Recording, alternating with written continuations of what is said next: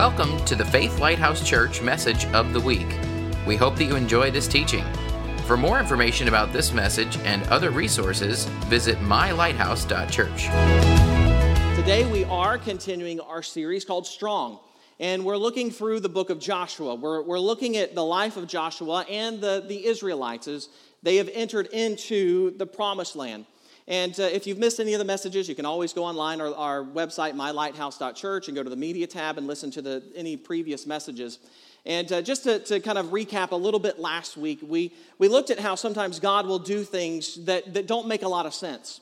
That God will call us to do things that we don't necessarily fully understand. But it's important that we're obedient to Him. That God had called the Israelites to take a time of rest after they had just come off an amazing victory. That the word of God is spreading throughout the country. And militarily speaking, this would have been the prime opportunity for the Israelites to strike. But God said, no, I want you to pause. I want you to rest and perform a religious ceremony.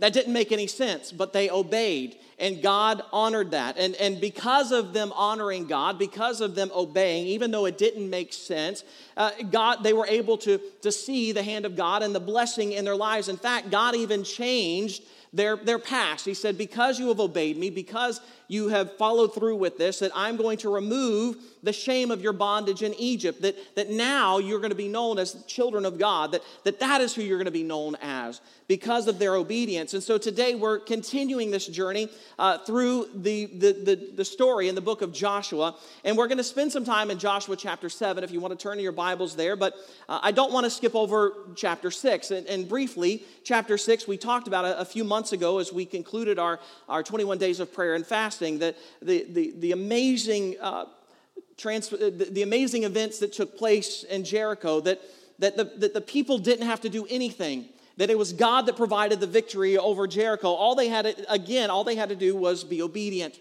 that they were obedient and walked around the city.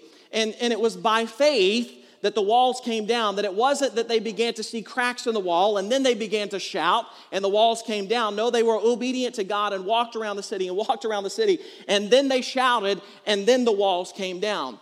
Talk about a faith-building moment in that time. And it's important that we understand that there are times in our lives that we're going to have to build faith, and we may not see it. We may not see God working, just like we were singing a few moments ago. We may not see it. We may not feel it, but we have to have faith because our miracle might be on the way. And so we're continuing on the story and looking at what has taken place and walking through Joshua and the Israelites, that they have seen victory after victory. They're walking in victory. I know many times as believers that's what we want. We want to walk in victory every single day of our lives. Nobody says, yeah, I want to walk around in defeat. No, I want to walk in victory. And they literally are walking in victory after victory, that God has been with them as they've entered into the Promised Land, that God has been beside them, that He has allowed them to achieve the victory in every battle. To the extent of in Jericho, they didn't have to do anything but just simply march around the city. Now they come to the city of Ai. So they sent some spies ahead and to see what they were up against. And basically, I'll paraphrase, that they came back and said, Joshua, we've got this. It's a small town. There's only a few people that live there. We don't even have to send our entire army. Send a couple thousand men and we'll just roll over this city, this town. Not even a problem. So let's jump into Joshua chapter 7, starting at verse 4. So about 3,000 went up, but they were routed by the men of Ai, who killed about 36 of them. They chased the Israelites from the city gate as far as the stone quarries and struck them down on the slopes. At this, the hearts of the people melted in fear and became like water.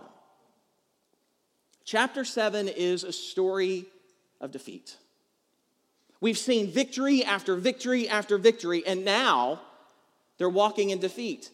Joshua is facing something he's not accustomed to.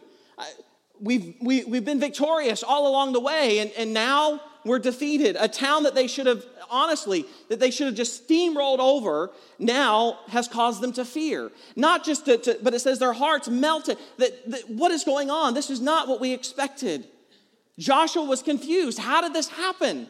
We were prepared for victory. We had certain victory, that our spies went ahead and said, you guys got this. And now 36 men have died, and now they're wondering what is going on. He's feeling the sting of defeat. So look what he says, continuing on to verse 6. Then Joshua tore his clothes and fell face down to the ground before the ark of the Lord, remaining there till evening.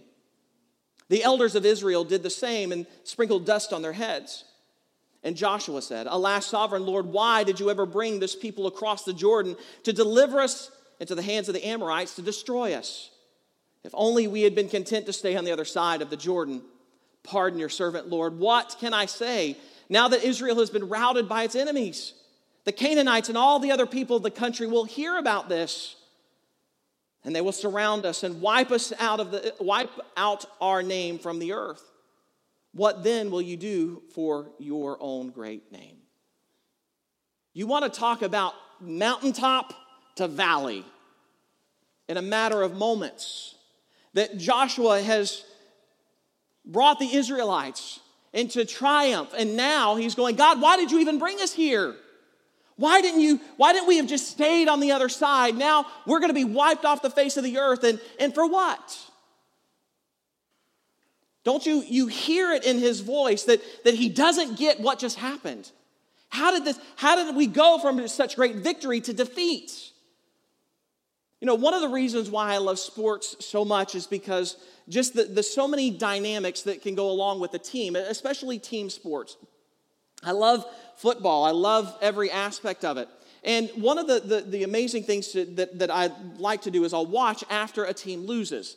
Like, what? That's weird. Why? You want to see the team lose? No, I don't want to see them lose, although I'm a Bucs fan, so that happens often.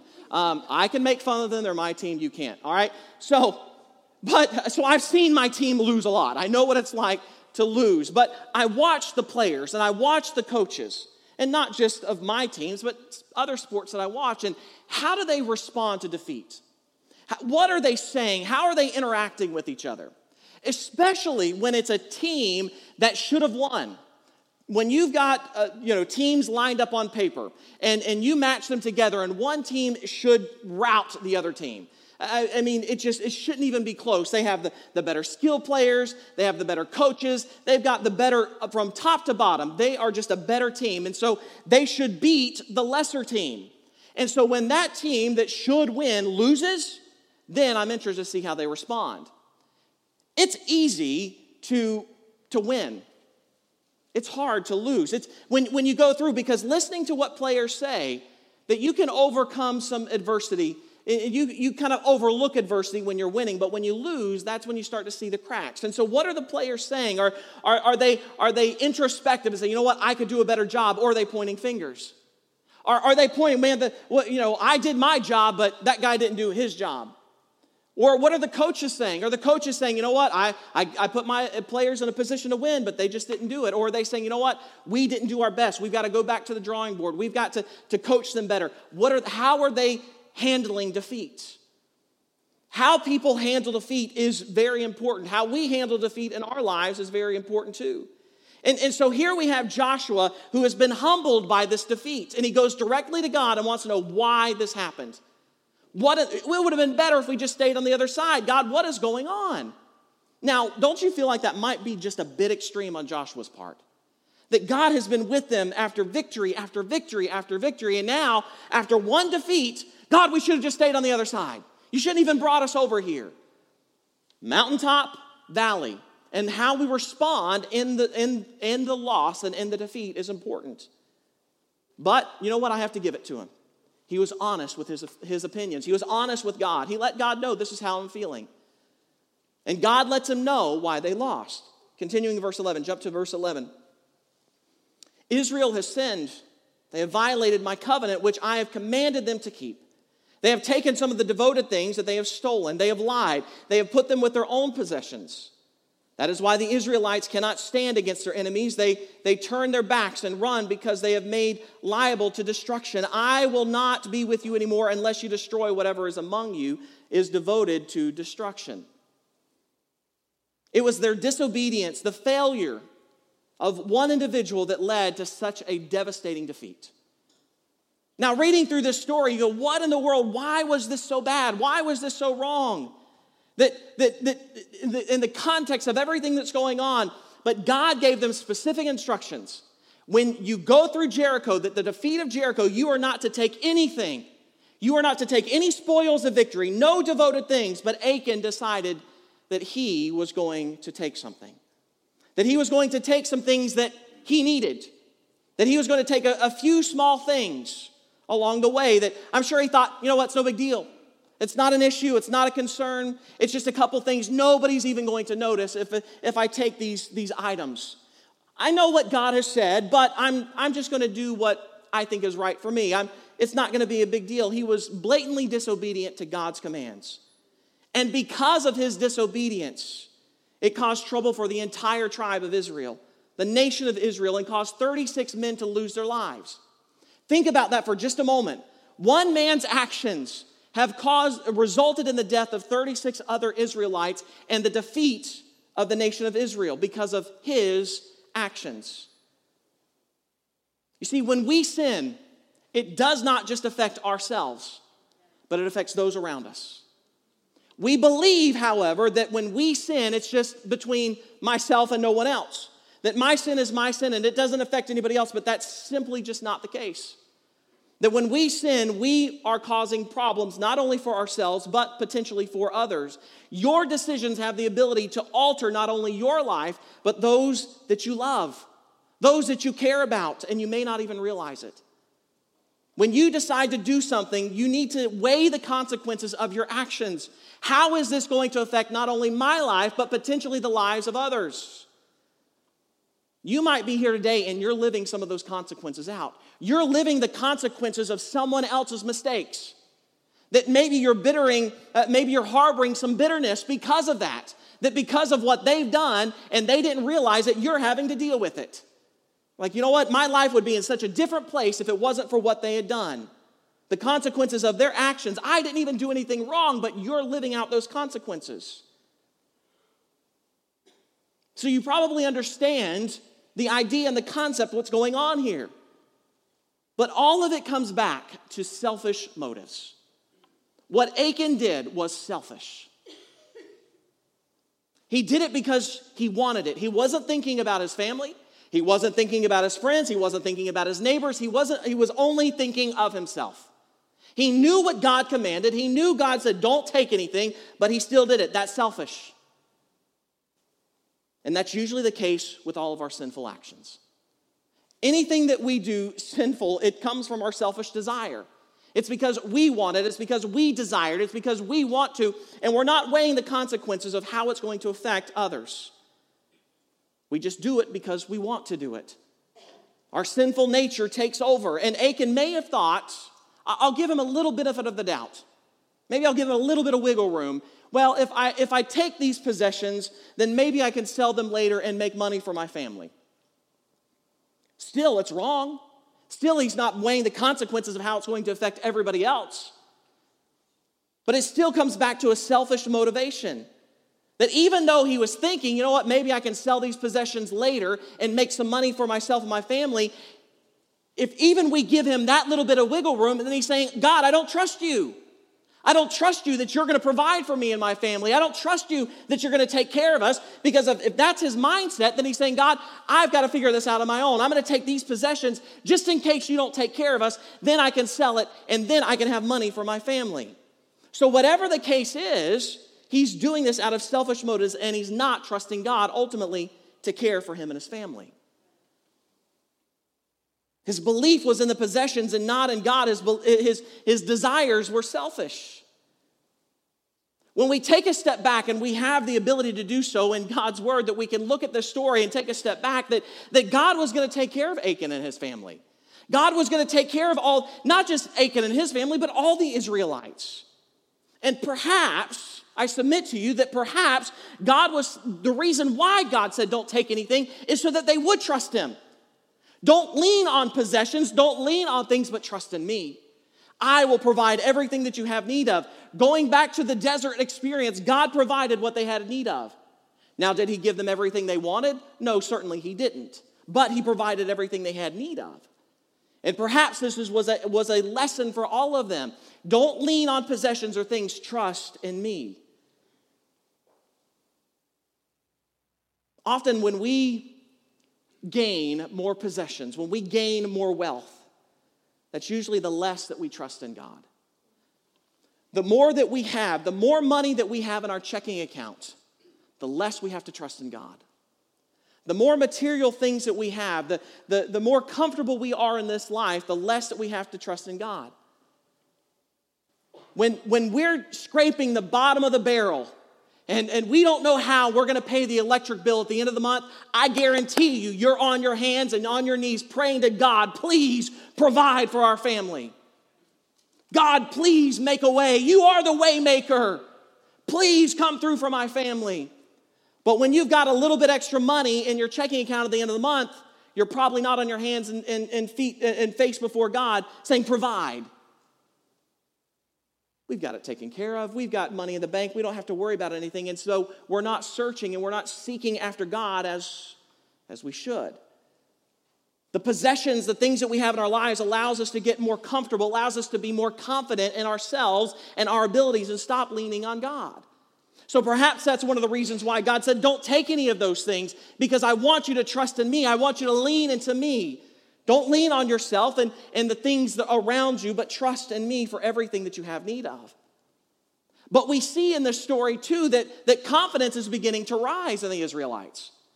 That at the beginning of the story, as they sent the spies out, they reported back to Joshua, don't even send the entire army. We have got this under control. Send a couple thousand men, that's it. We don't even... Did they consult God on that?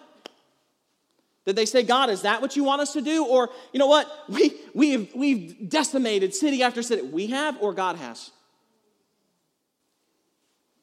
Sometimes we become overconfident in ourselves and our own abilities. And that comes with possessions and things that we have, and we don't trust in God. They were overconfident.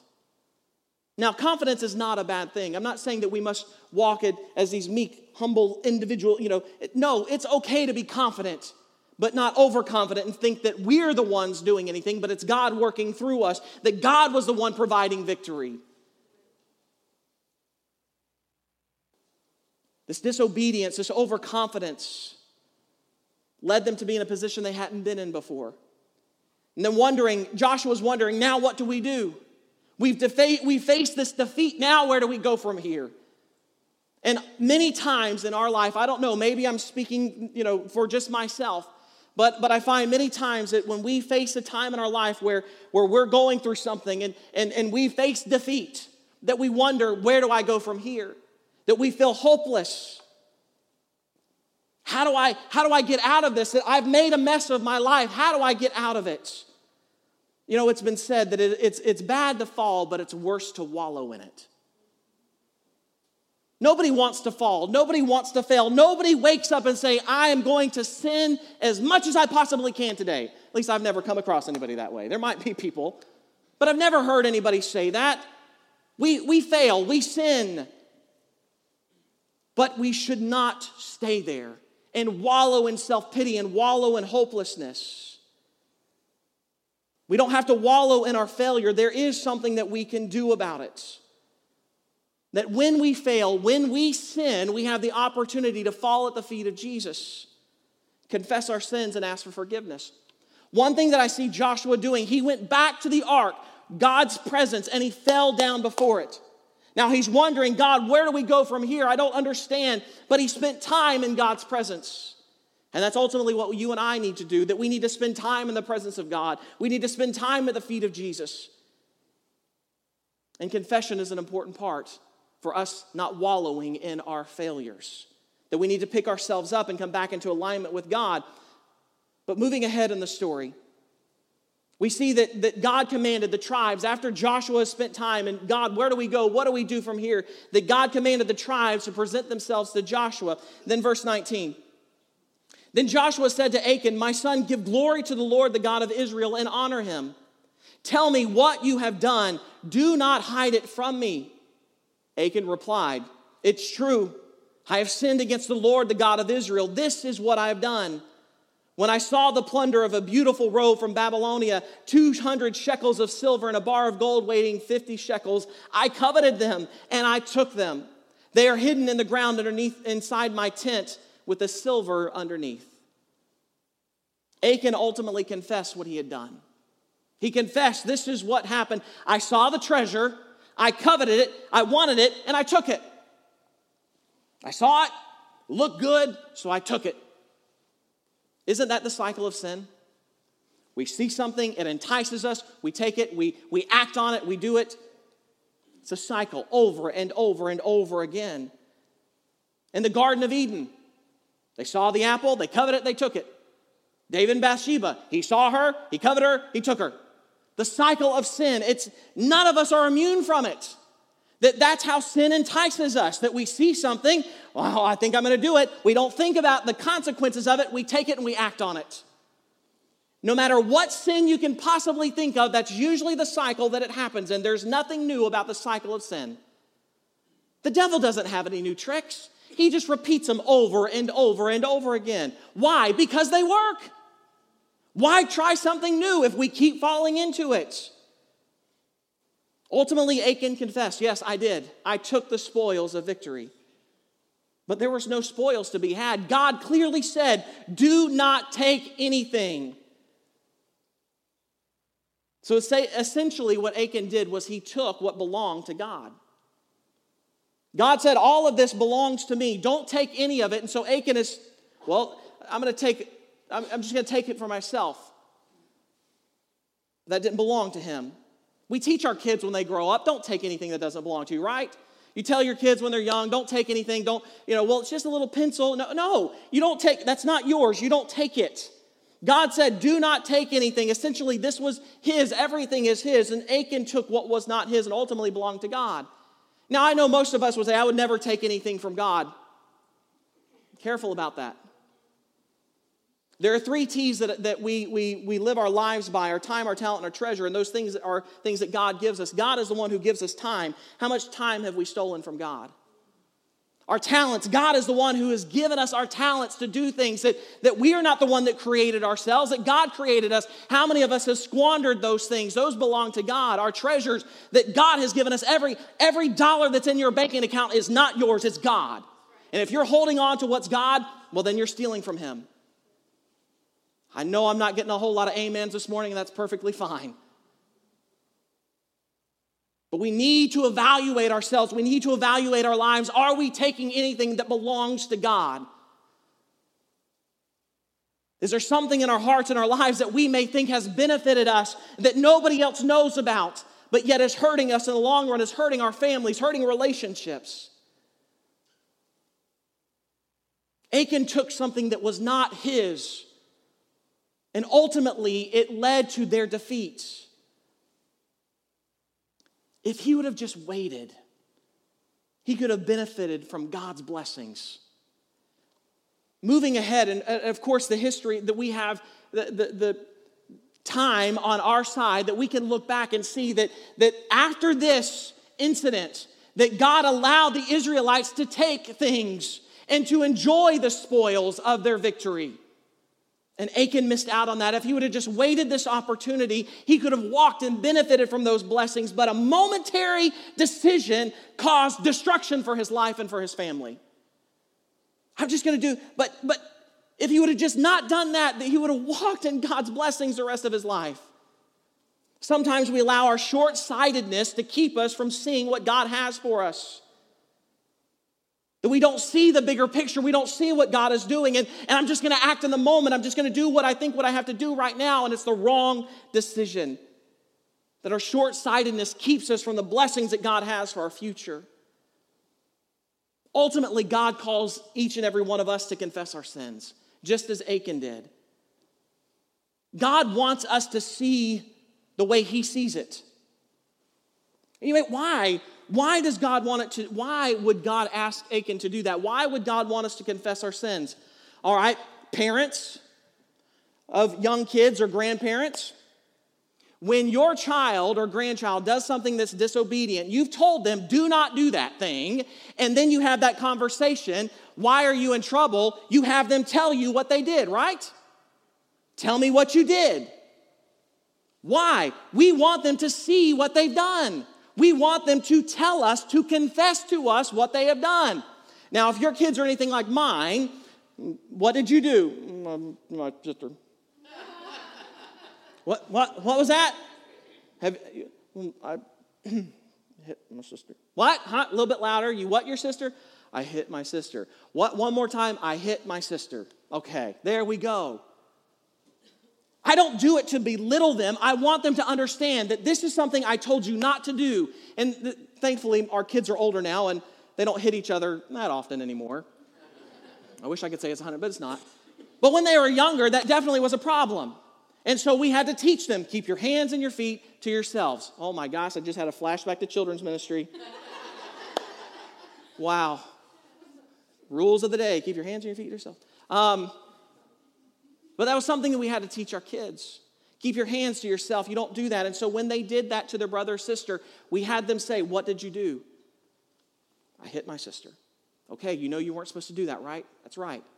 To get them to see confession is a good thing. Confession is what God wants us to do, to confess our sins, to see things. I don't want to do those things. It's not right for me to do those things. As a parent, you know that is the right way to talk to your kids, and God wants us to do the same thing. As our Heavenly Father, He wants us to confess our sins. It's not that God, what did you do? He knows what we've done. Just as a parent, you know what your child has done, but you want them to confess it. You want them to speak it out, to see it how we see it. And God wants us to see it the way that He sees it. When we verbalize our sin, we see it sometimes from a different perspective.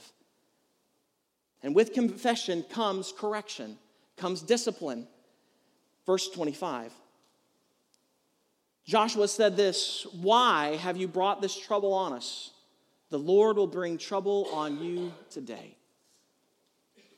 That day, Achan and his family were stoned to death. God said at the very beginning, sin brings death. Sin brought defeat for Israel. Achan's sin brought great tragic consequences, not only for Israel, but for him and his family. Now, I know what you're probably thinking. God, that was way too harsh. Why did you have to do that? Why did Achan and his family have to die? Why does the punishment fit the crime? What is going on? When we read through passages like this in the Bible, sometimes it causes us to clench a little bit and go, God, you're loving, you're caring, you're merciful. Why did this have to happen? Why did he have to die for this? Why was the punishment so severe? Why do we think that way? One of the reasons why I believe we think that way ultimately is because we view it through the lens of ourselves. Track with me. Reading the passage of Achan and doing something clearly that everyone knew was something he was not supposed to do. And he did it anyway, putting his family in jeopardy, putting all of Israel in jeopardy. God said there's going to be punishment, there's going to be consequences for this. And when we read that story through the lens of ourselves, we know that our sin ultimately equals death. We know that our sin deserves the punishment of death. So when we see God punish Achan that way, we know that's us. We deserve that death. Our sin deserves death. So when we read that, that's not God. No, be a little bit lax on him because I want you to be lax on me. I want you to show grace on me. I don't want to undergo that type of punishment. Ultimately, we all deserve the punishment of death because of our sins. That's why this is a hard passage to read, because we all know that we are Achan in one way or another, that we have sinned and sin equals death. But before you think God is too harsh, or you think, the God of the Old Testament is just fire and brimstone, it's the same God that sent his son to die on the cross for you and I. The same God that we may view as harsh is the same God who says, no, I love you, and I'm going to provide a way for you to not have eternal separation from me. Jesus came as the solution to the sin problem and the death that we all deserve. Sin is a problem. Sin is a pervasive problem in all of our lives. Sin is a problem that no one likes to talk about. Death is a part of the punishment of sin. But Jesus protects us from that punishment. And ultimately, that's why we should be thankful every day that we have a Savior that we can go to and ask for forgiveness. In the period of time between Joshua going to the tribes and Achan finally confessing, there was time for Achan to fess up to what he had done, and he chose not to. It wasn't until Joshua came to him and said, "What have you done?" did he finally confess. Now, I don't know if Achan would have taken the opportunity to go before all of that and said, "Joshua, I did something wrong. I need to confess I did this," that maybe he could have avoided the consequence of death. I don't know that. But perhaps God would have spared his life had he done so. But he waited until finally somebody pointed it out, and yes, I confess. Yes, I understand that that is a harsh consequence of the action, but ultimately, we all deserve that same punishment. But we have an opportunity to confess our sins.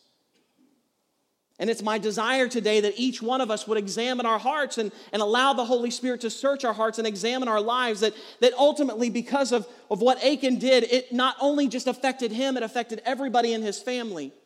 Because they were all living together in a tent, it is likely that they all knew what was going on. And because they all knew what was going on, they were hiding, they were covering it up. That's why they all faced the same punishment.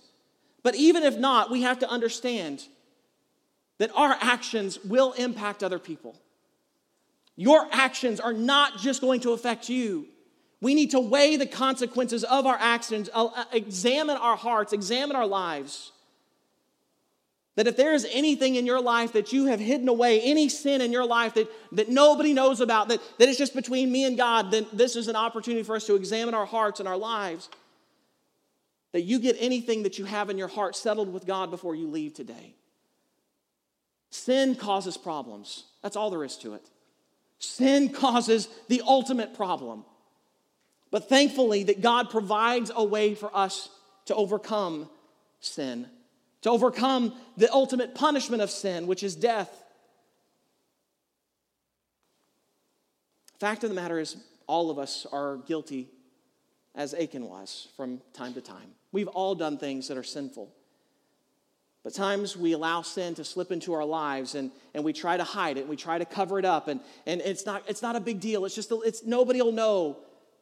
But the more that we hide, the more pain and the more trouble that we're going to bring into our lives. And it may affect more than just ourselves. But God has given us a solution. God has given us a way not to end up like Achan, to simply confess your sins to God.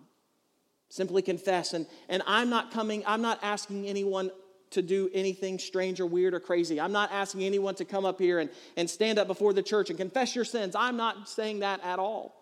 But what I would strongly encourage you to do is to talk to God today.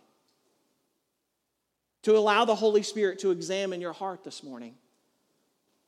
And so in closing today, I want us to do this, and I ask this question almost every week. What is the Holy Spirit speaking to you today? What is the Holy Spirit speaking to your heart, to your life today? Is there anything going on in your life that you feel like it's not a big deal, but something that there's a sin in your life that you need to search your heart and say, God, I need to get this right. That don't allow it to be a hindrance in your life. Don't allow it to keep you separated from God. Don't allow your sin to affect other people in your life. Get your heart right with God today. All across the room, every head bowed, every eye closed this morning. I hope that through this message today that you understand that sin is a problem. That sin is a problem we all face. But it's not something that only affects you, that it affects others. That we understand that the consequence of our sin equals death, but God has provided a Savior.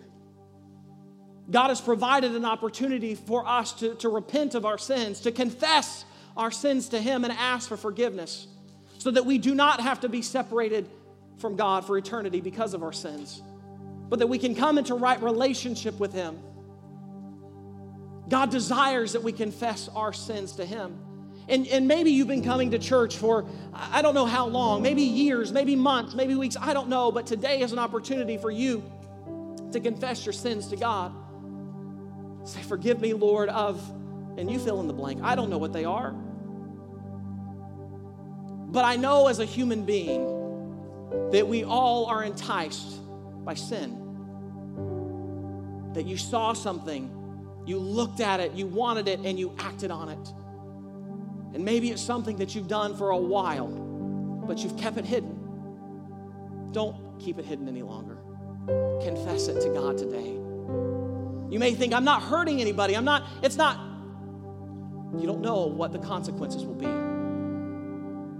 Ask for forgiveness today. Come into right relationship with God. Allow His grace and His mercy.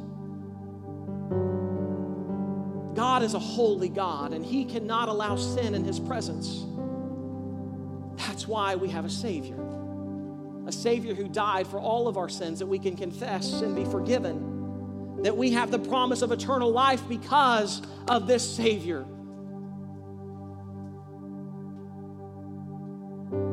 Simply acknowledge the fact today that you are a sinner and ask for forgiveness. God, forgive me of my sins. Forgive me of the things that I've done wrong. I want to be in right relationship with you. I don't want to keep anything hidden anymore. Search my heart, Holy Spirit. Show me, is there anything? Allow the Holy Spirit to speak. Jesus.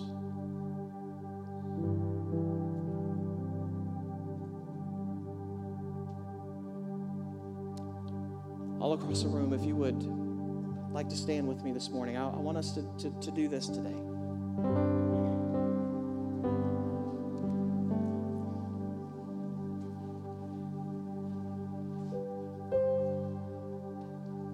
We ultimately know that we have a sin problem, but we know that we have a Savior. And so this morning, we're going to receive communion together. So I'm going to ask the ushers if you would come forward, and we're going to distribute the communion elements.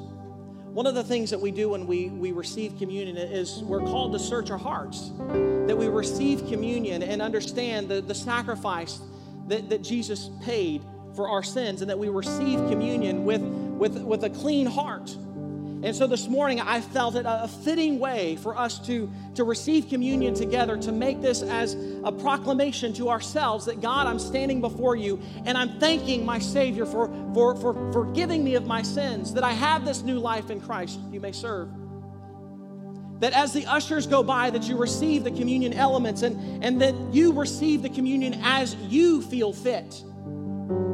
That when you feel necessary, when you feel that though you have prayed and you are right with God and you thank Jesus for what He has done, you thank Him for His broken body, that you thank Him for the blood that was shed to cover all of your sins, then you receive that communion on your own. I'm going to pray a general prayer, but then I want you to respond as you feel necessary. That you may want to take a few moments and just hold the elements in your hand and pray over them, and again ask the Holy Spirit to search your heart. But let's not let this just go by us and just go through the motions of communion. But what it means to thank God that we do not have to face death and ultimate separation from God because of our Savior. We know and we understand that we deserve that punishment, but we have a Savior who has come, who has died, who rose again, and who is at the right hand of the Father, that all it takes is us confessing our sins, bowing our hearts before Him, and turning from our sin and living for Him. That's what it all comes down to. Father, this morning I thank you for this day. I thank you that we can come and gather in your presence. As we prepare to receive communion today, Holy Spirit, I pray that you minister to every heart. I pray that our hearts are right with you. Jesus, I thank you for your body that was broken. I thank you that you stood in our place. And I thank you for the cup that represents your blood, that covers all of our sins, that we can confess with our mouths that we are sinful, but ask for your forgiveness to cover all of our sins. Thank you Holy Spirit, for what you're going to do in the next few moments. Thank you for the freedom that we have in Jesus. Thankful that we have a Savior that we can go to and confess our sins, to get back in right relationship with God. That we have a Savior who removes all of our sin. That we live in response to that every single day, and that we not take that for granted. God, I thank you for this day. I thank you that we can come to your house and worship you. I thank you that we have a Savior. Amen. Thank you, God, that you provided a way for us to be in right relationship with you. We know the ultimate punishment we all deserve, but you love us so much that you gave your Son for us. May we live in response to that every day. May we understand the love that you have for each and every one of us. And may we show that same love to those that are around us. I pray, God, that as we go and throughout our days and throughout our weeks, we keep our praise on your lips, that we speak of your goodness, of your love and your grace. Holy Spirit, search our hearts every moment of every day. Show us anything that may not please you and should not be in our life, so that we may live according to your will and according to your word.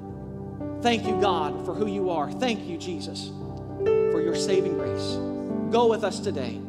In Jesus' name, everyone says, amen and amen. Thanks for listening to the Message of the Week. If you've enjoyed this teaching, would you consider a gift to support the ministry of FLC? Visit mylighthouse.church/give. Faith Lighthouse Church is located at 3409 Paul Buckman Highway in Plant City, Florida. Our weekly worship services are held on Sundays at 11 a.m. We also have various life groups and programs for all ages that meet throughout the week. We'd love for you to be a part of what God is doing in Plant City.